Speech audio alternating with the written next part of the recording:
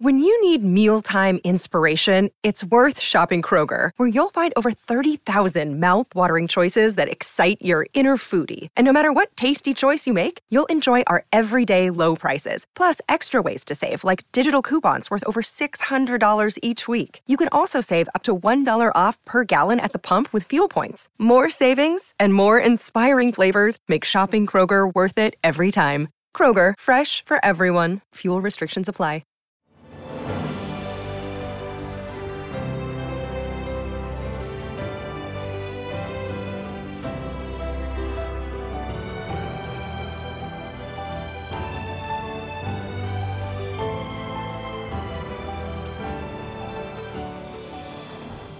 Welcome to the newest episode of Beyond the Fame with Jason Fraley. I'm your host, Jason Fraley, picking the brains of the top filmmakers, musicians, and artists of our time. It's hard to believe that tomorrow marks the 30th anniversary of Michael Bolton winning the Grammy for his iconic cover of When a Man Loves a Woman. I spoke with Bolton in 2019 when he called from the airport on his way to Washington, D.C. to perform at the Kennedy Center with the National Symphony Orchestra. Jason. Mr. Bolton, thanks so much for joining us. Call me Michael. How are you, Jason? Michael, thanks so much for joining us. All right, just so our listeners know, we are talking the NSO Pops concert with Michael Bolton on Tuesday, May 21st at the Kennedy Center. Now, Michael, have you done any of these, orchestral accompaniment shows before with the NSO, or is this the first one? It's the first one with the NSO, and I'm really excited about it. Because we're touring on an album I recorded with 65 pieces. And once you do that, you get really spoiled, and you want to perform. And so I know this is an especially great one, so I'm very excited about it. Yeah, tell our listeners how, it's one thing to go see, just a regular concert, but tell them how epic it is with that, how many piece orchestra is going to be there.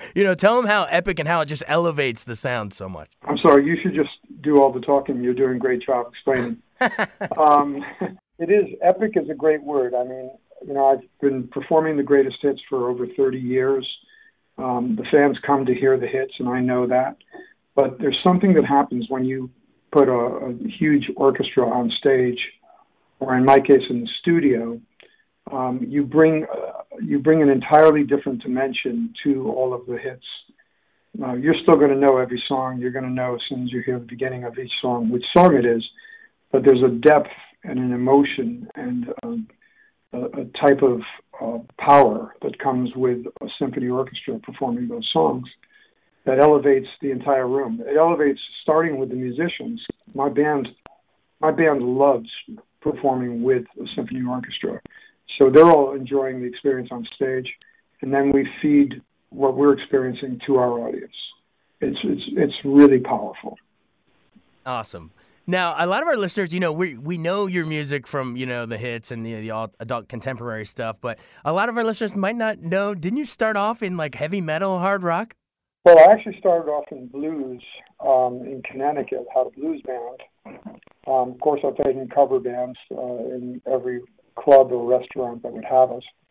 And then years later, in the 70s, I had a band called Blackjack, which was a hard rock band. We did 2 albums for Polydor Records.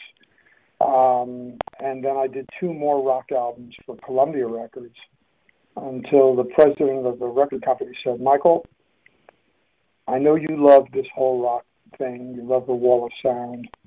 I get it. I really do. But the songs you're writing for other artists and giving away, the R&B songs, the ballads, those are your hits, and I'd like you to do an album with those songs. So basically, after 2 albums that didn't hit, instead of the president telling us, it's been nice working with you, good luck in the industry, he said, I want to make another record with you, but I want you to keep your hits for yourself. And I did. And that very next album, That's What Love Is All About, and the Otis Redding classic, Dock of the Bay, the album The Hunger came out, and that was my first hit album.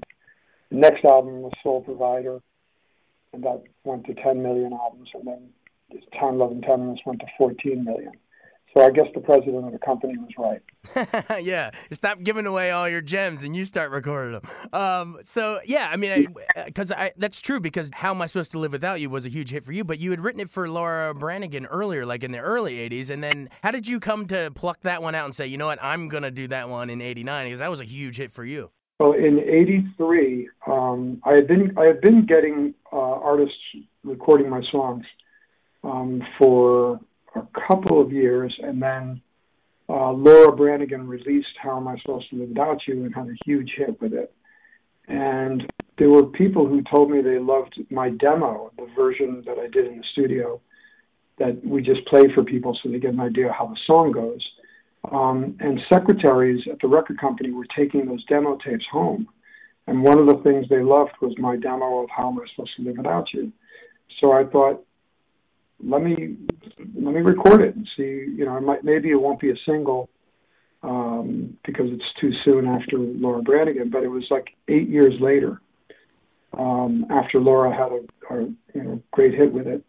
We released it, and it went to number one very, very quickly for 6 weeks. Won me my first Grammy for Best Male Vocal, and I'm so glad I just felt like recording it and thought whatever happens, happens. And now, 20, 30 years later, it's being performed all the time on Idol and The Voice and X Factor around the world, different singing competitions. It's one of the popular songs that keeps being performed. And I'd love to see it go to number one for the third time. That would be awesome if it did that again. So that was a song you had written earlier that you brought back around. But How Can We Be Lovers? That was you wrote specifically for Soul Provider. When you're co-writing that thing, what's going through your mind when you're writing that? Because that's one of those great How Can We Be Lovers, but in parentheses, there's always that If We Can't Be Friends. So that's the song that I wrote with Diane Warren and Desmond Child. Diane Warren and I became friends because we both were songwriters that no one was calling. We were pitching our songs, but we had our first hits on the same album, the Laura Branigan album. My song was How Am I Supposed to Live Without You, and Diane Warren's song was Solitaire. And we both enjoyed the fact, and we kind of high-fived the fact that now everybody was returning our calls. It's like we chased the music industry entire life, and when you have a hit, a major hit, the whole industry starts chasing you. So Diane and I got together and started writing together. And Desmond Child is another writer who I knew, who had written for Kiss and Bon Jovi. And the three of us got together in my apartment in New York City and wrote How Can We Be Lovers If We Can't Be Friends in 2 days. And it became a very, very big hit. And there are theories for songwriters, which is like, if you can find a way to pose the truth, there's a lot of power in the truth, and it's almost logic. Life experience teaches you. It's very simple logic.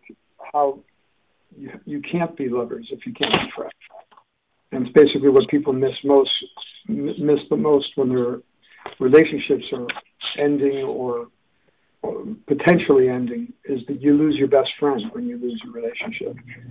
There's a lot of logic and a lot of truth in a very simple question. How can we be lovers if we can't be friends? It's still one of those fan favorites.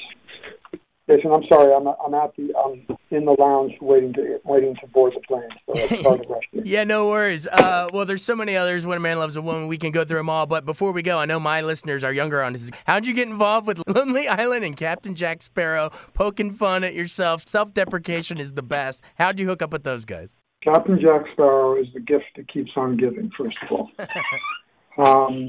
I was in Los Angeles, and I got a message that the Lonely Island guys, who had written all those genius, hysterical videos for Saturday Night Live, wanted to meet with me, and they had an idea. They wanted to pitch me to work with them, and I was a huge fan of pretty much everything they've done. So that was a no-brainer, and I said, well, let's meet. And they sent me over a copy of what the concept was of the video. And I read it and I laughed but it was really gross. It was funny, but I thought a certain segment of my audience would get what's funny about it, and then the others would say, okay, this is not funny. And why did Michael think this was funny? So I basically said, in other words, can you tweak it a little bit, like clean it up just a little bit, so I don't have to feel like I'm offending half my audience, right? Because I'm still touring the world, and if anything, I'm touring more now than ever. And they said, no, we can do that. No, we understand. You know, we've done events and videos for people who loved everything but a line here or a shot here, so we can do it. And I thought they were just saying that because they're so busy. They're producing television shows, movies. Andy Samberg's got his own, Brooklyn Nine-Nine. Their careers have taken off. So I thought they were just telling me, they were just being nice and saying, they'll fix it and then they'll send it to me. But sure enough, like every 3 weeks or so, 2-3 weeks, my phone would light up, and it was basically Andy Samberg telling me, we worked on it, take a look at this version. And I would look at it, and in some cases it got worse. It got more disgusting, basically. And I still, of course, I would laugh out loud while I was reading it. But I said, no, you guys are going the wrong way with this. Right. And then finally I got to Atlanta on tour, and I got a version. And I said, I can do this. How do we do this? And I reached out to them, and they told me, find a recording studio in Atlanta, which is easy to do. There's lots of them. And we'll show up on Skype, and we'll produce the session. And we want you to stack all these harmonies on the chorus and just have fun with it. And I said, okay, great. And I went in the studio for about 6 hours, just kept layering it and adding variations, and they were yelling out things through the computer screen, basically. And it was just fun. And the hook started to get so big. It started to become this really catchy, sexy hook. And then they said, if you can be in New York on these next 2 days, we can film it all in New York.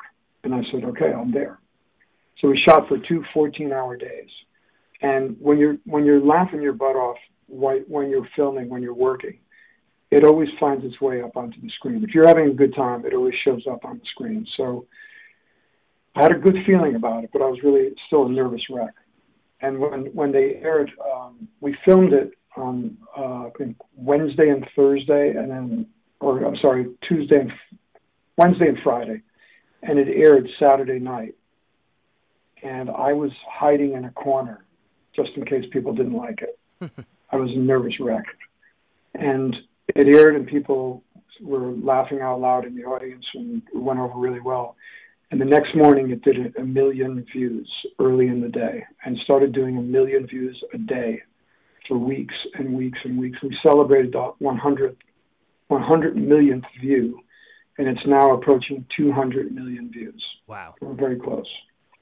So not only was it a great thing to do and is fun, self-deprecation is fun, as long as the only rule is it's got to be funny. If it's funny, everything pays off. And then I started getting phone calls from producers and television writers and television producers about doing comedy and having fun. So I started developing some shows, and then I was a guest on 2.5 Men 3 times, and I started thinking I could have a lot of fun as long as I still can do music, connect my music through television or Netflix, which interestingly enough was the next thing I did. The next large event I did was my Big Sexy Valentine's Day special, which was with the Lonely Island guys and about 20 other amazing people, stars, and just having fun. I guess you'd say I'm at the point in my life where I have permission to have fun. Well, we're having fun with you, the Game of Thrones thing, everything. We appreciate it, but we know you got to catch an airplane, so we'll let you run. Again, everybody, Michael Bolton with the NSO Pops at the Kennedy Center. One night only. You got to get there. Mr. Bolton, Michael, thank you so much for joining us. Thank you so much for all the time. I appreciate it. It's going to be a great concert. All right, safe flight. Thanks very much. Thanks for your understanding. All right, bye. Thanks so much for joining us on Beyond the Fame with Jason Fraley. Remember to hit the subscribe button and give us a 5-star rating if you like what you hear. We'll see you next time.